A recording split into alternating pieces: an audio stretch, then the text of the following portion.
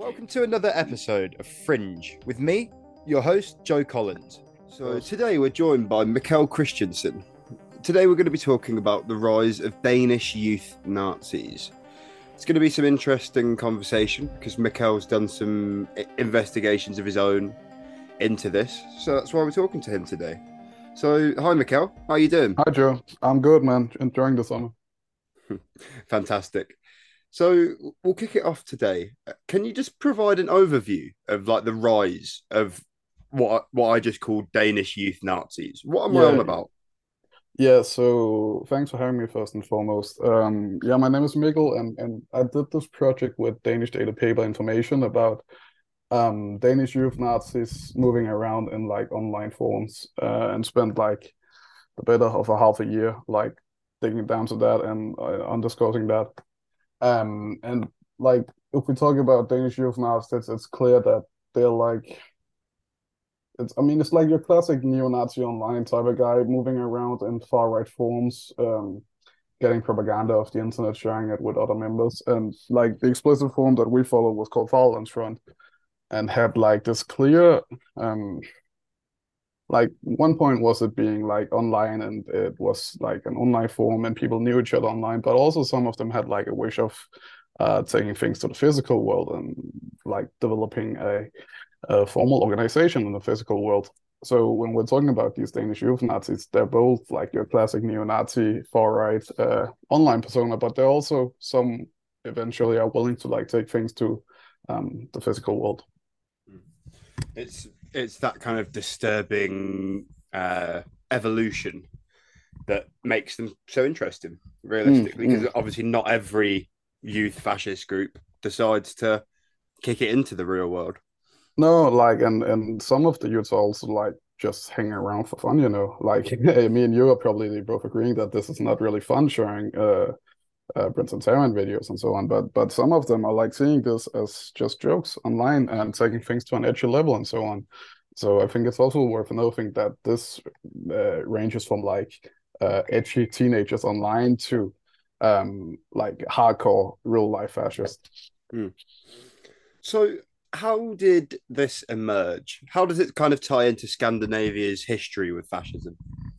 I think if this, I don't think this particularly ties into like Scandinavian fascist history. Like there's some elements we can touch on later, maybe like with the Nordic resistance movement and so on. But I think like, this form that we followed, like this is like there wasn't been done any journalism on these far right online forums, but there has been done plenty of journalism done on like internationally about these forums. Like we had Iron March in the USA, and we have big forums in like Germany and UK and Norway and Sweden and so on. And they look exactly like Front looks like the phone we followed.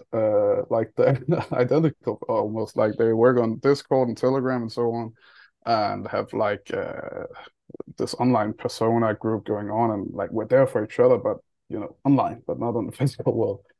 So I think it more ties into like this like much wider scene we've seen on the far right scene of online forms emerging.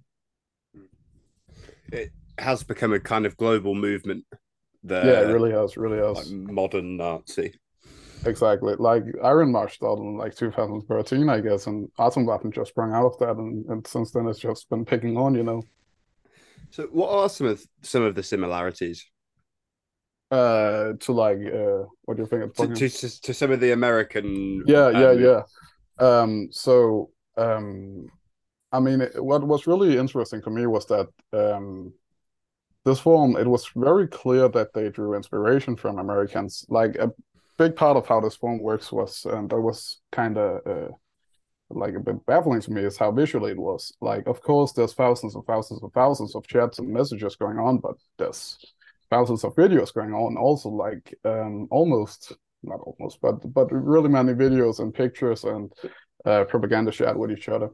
And it was clear to us that there was like an overload of Atomwaffen propaganda, for example, Atomwaffen division being this now defunct American neo-Nazi movements like appealing for accelerationism and like the downfall of society.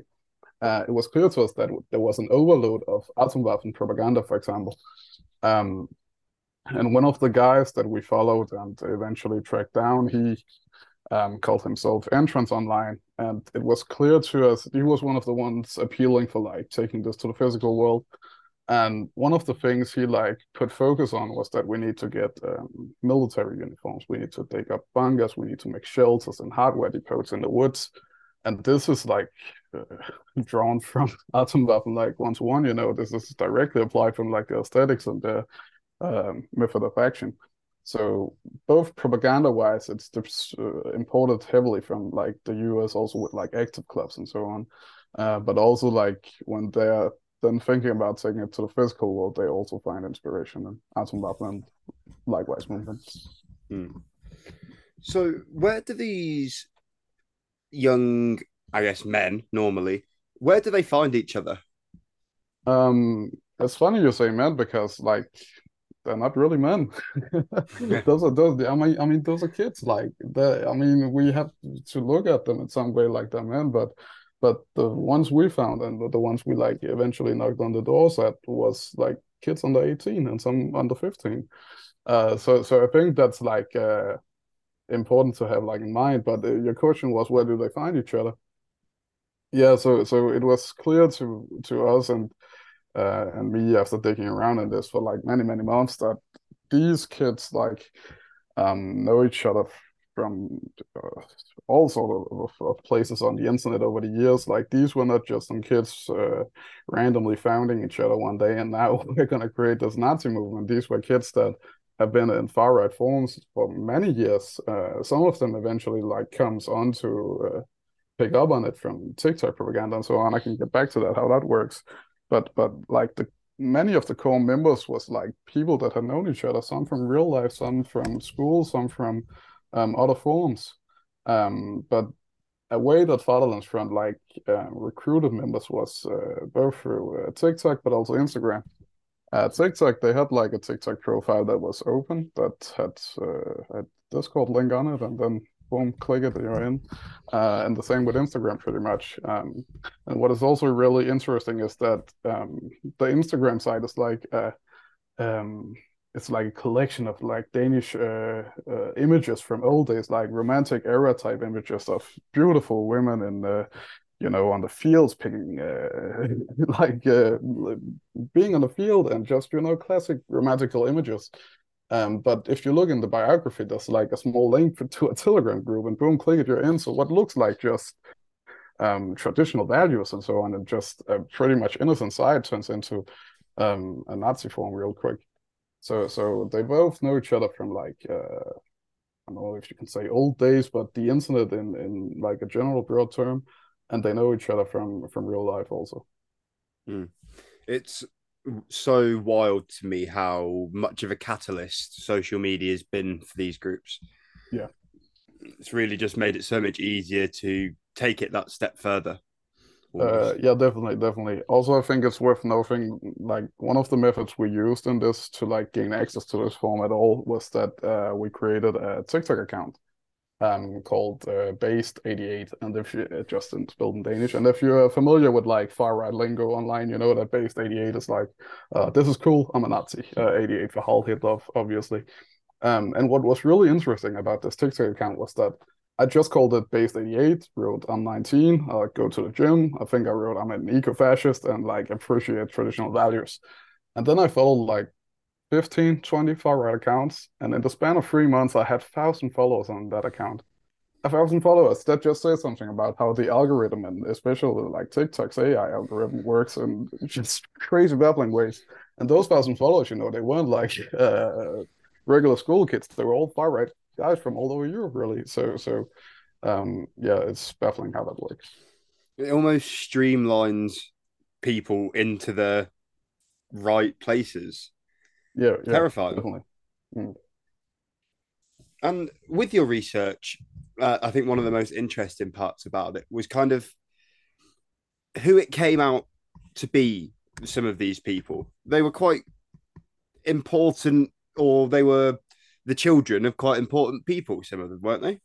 Yeah, you could say that. Yeah, one of the like the leader of the forum, I'm gonna be on a on a note of how much I can say about it. But the leader of the forum was like it wouldn't take many Google searches if you knew his name to find out who he was and what he has been doing before. You can say, and so, yeah, uh, public name. Yeah, Hmm. Again, it makes it's and just another kind of layer of intrigue definitely. to the whole story. Both me and Ida, who I did the project with from Danish daily paper information, when we found out that, just looked at each other and like, what the fuck is going on? Like my mom who knew what this was, kind. So yeah. Did you face any trouble afterwards? Yeah, yeah, we did. Also gonna be moving on a line on how much I can really get into this, but yeah, it's not like a month and a half ago, the police called me and told me to stay indoors for like the next couple of hours. I think that's what I can say about that, and then you can lay into it whatever you want, kind of. Yeah, Very fair. yeah, So earlier on, we kind of touched on the Nordic resistance movement. yeah. How does how do the two tie in together? Um, So a thing that we found out in our research was that the Nordic resistance movement actually have had Discord servers for a long time now. They stopped making Discord servers and moved to Telegram in 2021. But from 2018 to like 2021, they had a Discord server and they had multiple Discord servers that often got banned. But it was clear to us after months of research that some of these individuals knew each other from the Nordic resistance movement Discord. And like a lot of the members don't really move around online a lot more. Also, the Nordic resistance movement have died a bit down in the last couple of years, but there's still some people like hanging around. And in Fatherland's Front, like the form we followed, where like the average age was like 16, I guess. There were individuals of Nordic resistance movement hanging around, and especially like the editor of Nordfront.dk, the Danish side of the Nordic resistance movement, the editor of their website was hanging a lot around in these forums. And what was really interesting was like they were actually recruiting. They were sometimes posting a link like, if you're interested in taking things to the next level, you can click this link and go online. But also, what was interesting was that a member of Fatherland's Front, who we called Sophie in our article, she's a minor. I can't say her age, but she was under 15. She eventually got a link to the Nordic resistance movement and was told that you can join the site if you want to take things to the next level. And she clicked the link and she wrote in the chat like, "Why do I have to write my address? Like that's a bit scary and so on." And this guy from the Nordic resistance movement quickly came with a nice and beautiful written answer. When we do social gatherings and so on, and we meet each other and do real nice things in real life, we need to know your address so we know where to hang out and such. And just like spoken in such a low key, day to day manner, like It's absolutely terrifying. I, yeah, and like one of the most like hardcore members we were keeping an eye on, we called him Gustav in our article. He was a 15-year-old kid living in Denmark, and we were up like we confronted like four of these members and their parents to ask them what they think about what the kids are doing online. And we were up visiting Gustav in yeah in Denmark. Of course, can't disclose where, but we were visiting him and we were like asking him about like, so what do you think about all this shit? And we asked, you say that you want to join the Nordic resistance movement when you're 16. Why is that? And mind you, he was sitting next to his mother. So he said, well, I think that the only one that can fix the problems. And she asked, the only one? Yeah, the only one. Like stone cold face. Like, so he was obviously like radicalized, believing that these real life neo-Nazi hardcore guys was like the way to go. the modern insurgent is completely independent. If you want to support our work and help boost independent journalism, please consider supporting us via Patreon at patreon.com/moderninsurgent. Thank you very much. So, what are some of the key challenges faced by the authorities in kind of dealing with this? Yeah. So I think that has stood clear to us after publishing the articles because we got a lot of positive backlash from authorities and also been giving speeches to the police and such, and people actually working with de-radicalization. A thing that became very clear to us both after talking to them during the research, but also visiting these kids, are that I hadn't imagined that some of the kids I would be visiting was like loud and noisy, smoking cigarettes on the corner or something like that. Not just, I mean, it's not that shocking after all, but I would imagine that at least some of them would have been a bit more noisy, but they aren't. Like they are just shy kids in their mother's basements, typing away on the internet and not making much noise in real life. So I mean, like teachers and parents and authorities have a huge task in finding these kids because they don't make like how would you discover they're on the fucking computer on Discord like any other 15-year-old kid.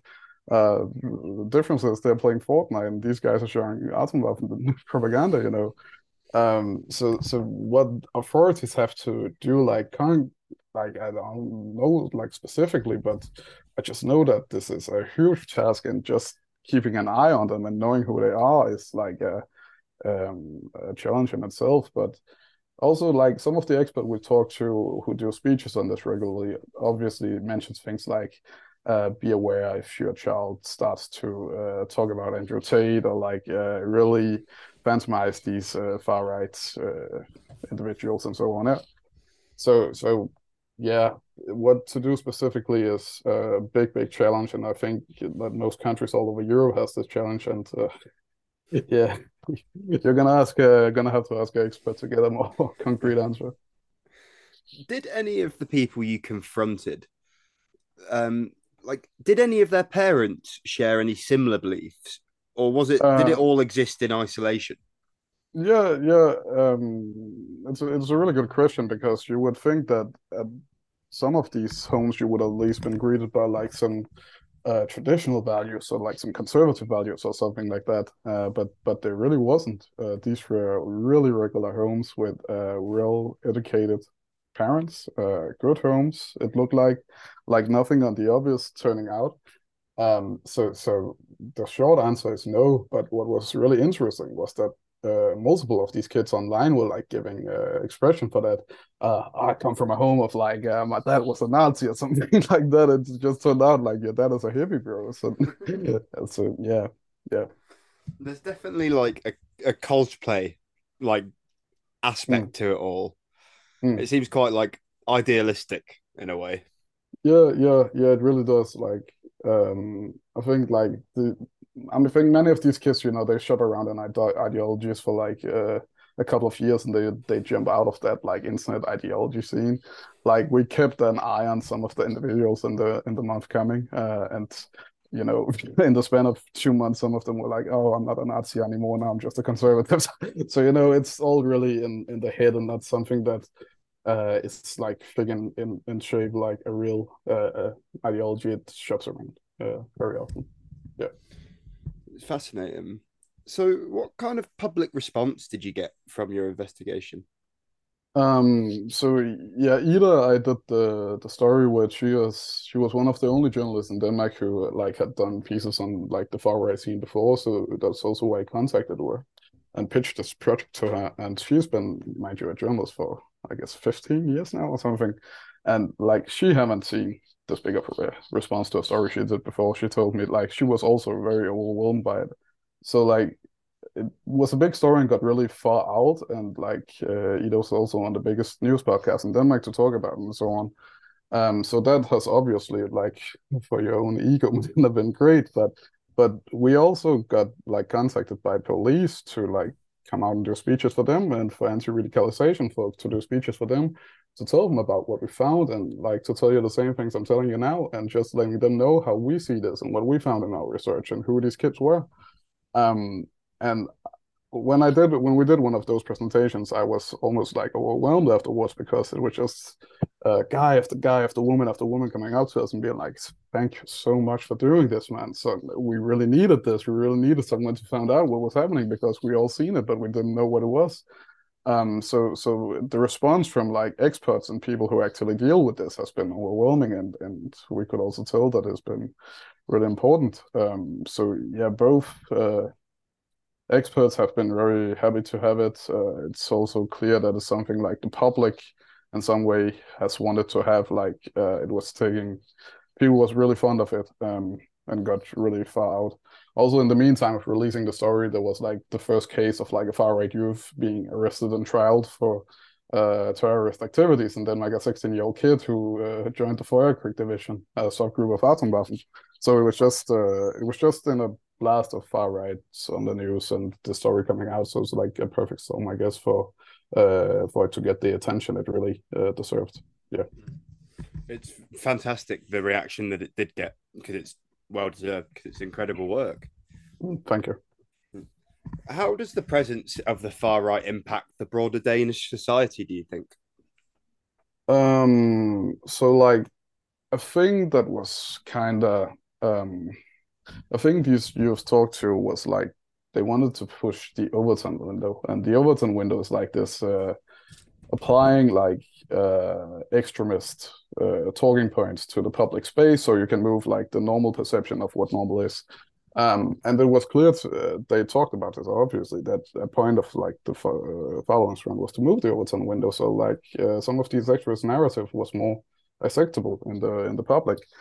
And it's just clear that when it moves from like being 100 kids online to like being 300 Nazis on the street with the Nordic resistance movement, when it goes to being 1,000 members of like a hardline, which is a far right Danish party, um, you know, actually, I'm gonna have to be a journalist and be objective on this in some way or another. But I just know, I think all the science says that the more these forms and the more these talking points pop up, the more normalized they are, and the more they find their way into public speeches now. Like we have a board debate going on in Denmark now. We didn't have that a few years ago, and if you ask me, that's just directly imported from like American talking points because no one is giving a fuck about abortion in Denmark. It's not we got good regulation on it and so on.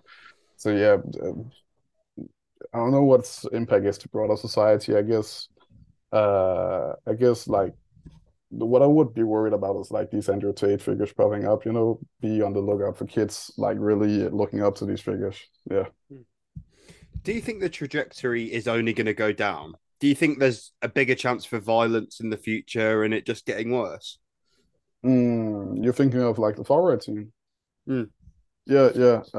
Well, I mean, the Fatherlands Front is like coming with a few years of delay, you could say. Like it has been a thing in like most other Western countries for years, these far right communities. So it's coming a bit delayed. But what we're seeing now on the far right scene is these active clubs popping up more and more, which are like fitness freaks and fighting freaks coming together to like beat up people on the street.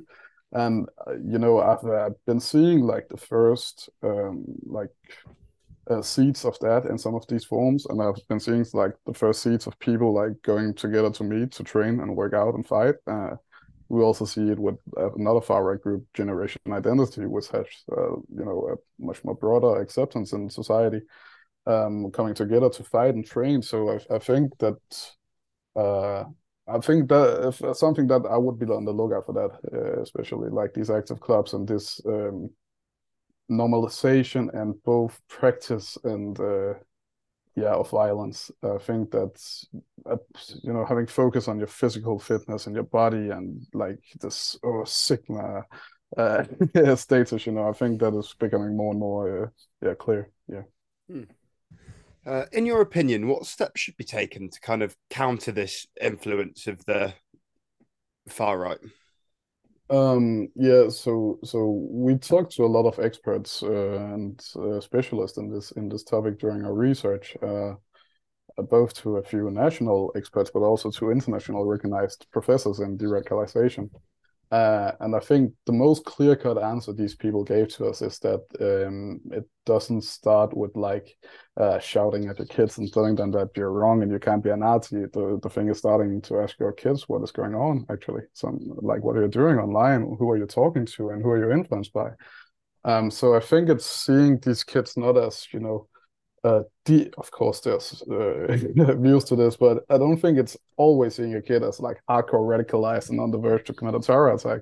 I think it's also like seeing a kid going through like maybe an edgy state, maybe just a few years of hanging too much on the internet, watching dumb shit. But also, I think like there's a huge gap here between parents and kids because what was obvious to us was that these parents had no fucking clue what was going on with the kids. You know, they didn't know what Discord was, and let alone what Telegram was, and what the encrypted chat was. But like, so I think like both, of course, authorities have their way of dealing with this, but I think like parents, just digitally educating themselves and what the fuck is going on online and what are these social media. I think that really has a big role to play, because I did this also by myself when I was 15, just sitting on my computer unfiltered watching shit, and I think a lot of kids do that. The problem is some of these kids end up in fucking far right forums. So if you're a parent, you fucking ask about your children, ask what they're doing online, I think, and just know your way around online life. There's no reason for a parent at 50 years to not know what the fuck Telegram is. Honestly, yeah. Yeah, I think a lot of people kind of our age speak about the internet when they were younger and how they saw a cartel beheading, yeah, yeah, yeah, and yeah, specifically remembering that. I think yeah, yeah, parents yeah. need to realize that now it's different. It's your kid can end up a Nazi by 20 minutes on Discord if it Exactly, comes to it. exactly. And like this, the story hadn't been pieced together if it wasn't for TikTok again. Like I just discovered one of these profiles on TikTok, suddenly randomly browsing through stupid videos one day, and then someday I was like, "This shit is anti-Semitic, and this is a Danish guy." So it just started there. So just be on the fucking lookout for what is going on online. I think it's similar stuff. Mm. I even the research I do right now, one of the podcast episodes, I was looking for Slavic history, trying to Mm. find an Instagram account. All I found was Nazis. Yeah, yeah, yeah, exactly. Like it really is everywhere, even if And you I don't know where to look. Yeah, exactly. And the thing is, like, Instagram has your cookies now. They know that you looked at Nazi once, now they're gonna probably recommend it to you in like a few days or something, and you're gonna scroll right past it, or and maybe not. And if you don't, like, that's gonna go 2 days more, and then we can more Nazi stuff. Yeah, Yeah. yeah, And that's fully how it happens. And say if that happens to say a 14-year-old instead of someone that kind of exactly, understands what's going on, it's a exactly. And dangerous game. yeah, and me and you both are adult people. Like, we got that filter to know that we're looking at white supremacists videos right now, but a 14-year-old don't fucking know what is going on. And I think it's also like worth mentioning here at the end that a lot of the experts we talked to mentioned that looking at especially those like Brenton Tarrant videos and so on normalize violence, and it also does something to a child's brain to look at this shit. Um, and me and Ida both, like, when we watched those videos at first, we were like, oh fuck, oh fuck, I don't want to watch this. But like 10 minutes later, 10 minutes later, we are like, this is, yeah, whatever. I've seen this plenty of times now. And imagine if you look at that shit over the course of 2 years, man, what it does to your brain. So yeah. Yeah. Yeah, I was talking with a friend just yesterday, and we were saying about how it's even just like the Instagram OSINT accounts. Mm. I see people die every day, Yeah, yeah, yeah. which is just it's a mad thing to even think about every single Exactly. day. Exactly. And you can't undermine that it does something to your brain in some way or another. That I don't know if it decreases empathy or if it just makes you don't care about people dying, but it does something to your brain that is probably not that good. But hey, this is the things we're doing, so 2023. yeah, yeah, yeah. So, kind of a final question. Yep. What are the long-term implications if this grows unchecked? Mm, yeah, I mean, like we saw what happened with like Iron March was this primarily American forum, where far right extremists got together at first online in like this modern day meme-ish internet culture communities. And we saw what happened with Iron March. It just span out of complete control and like it made the foundation of like Atomwaffen, which went on to commit terrorist attacks, like and killing multiple people. And it was also clear to us that some of those youths, and especially like Gustav, he was hardcore about like he wanted to commit violence. Like he wrote a specific message like, "Give me $200 and I'll code you." And 2 minutes later, posted a picture of a knife.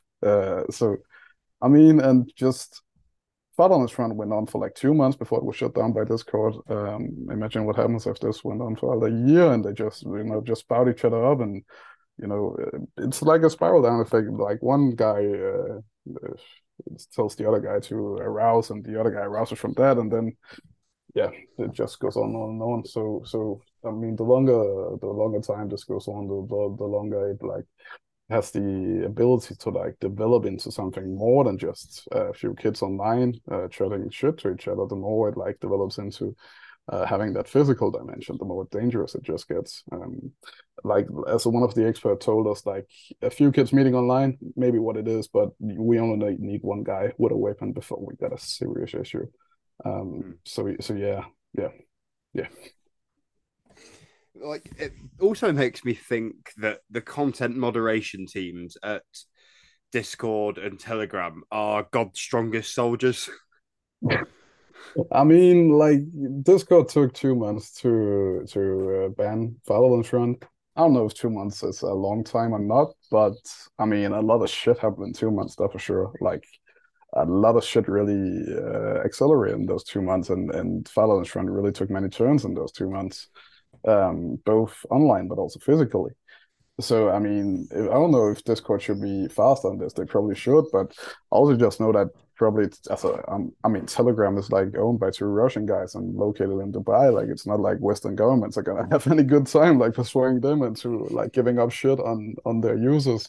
So I mean, and you can shut it down from like the EU side and like from Brazil and so on, but give it like 2 days and you got another encrypted, safe platform to use. So. I don't know what the fuck these governments are gonna do about this, man. I'm happy I'm only a journalist. I don't have to deal with this. Okay, I couldn't agree more. Yeah, for real, for real. So, is there anything you're going to investigate next? Do you have any other ideas? I mean, this has been really fun doing. Also, I've been like only a journalism student at my first semester while doing this. And also from 1st of August, I'm gonna intern at Danish Daily Paper Information as a journalist for a year. So I'm really happy about that. But me and Ida both look at each other after 3 months of investigating this, and for me personally, a few months longer. Like, we need a fucking break from this now. So I don't want to be in any Telegram groups anymore, bro. So, like, I mean, I go into a Nazi Telegram once, and I just can't do this again. So I'm really happy to like start this internship and just like write regular news and something that is not online, and let me fucking write about tractors or fields and regulations and shit like that. Like, I need a break from this. But yeah, we're definitely keeping a lookout for what is going on, and also just sometimes like looking in what is going on. How are you guys going out again? But yeah, we'll see in the future. Maybe something more to come. Fantastic. And if any of our listeners want to find you on social media, where can they do that? I'm on Twitter at MNH Christensen. I think it's easier if you leave a link to it in the bio. It's a Danish surname, so I'm not gonna try and spell that out, but MNH Christensen, yeah, on Twitter. Yeah. Fantastic. It's been a pleasure to have you on today. Thank you Yeah, very thank much. you. Thank you, Joe. Talk to you later. Bye.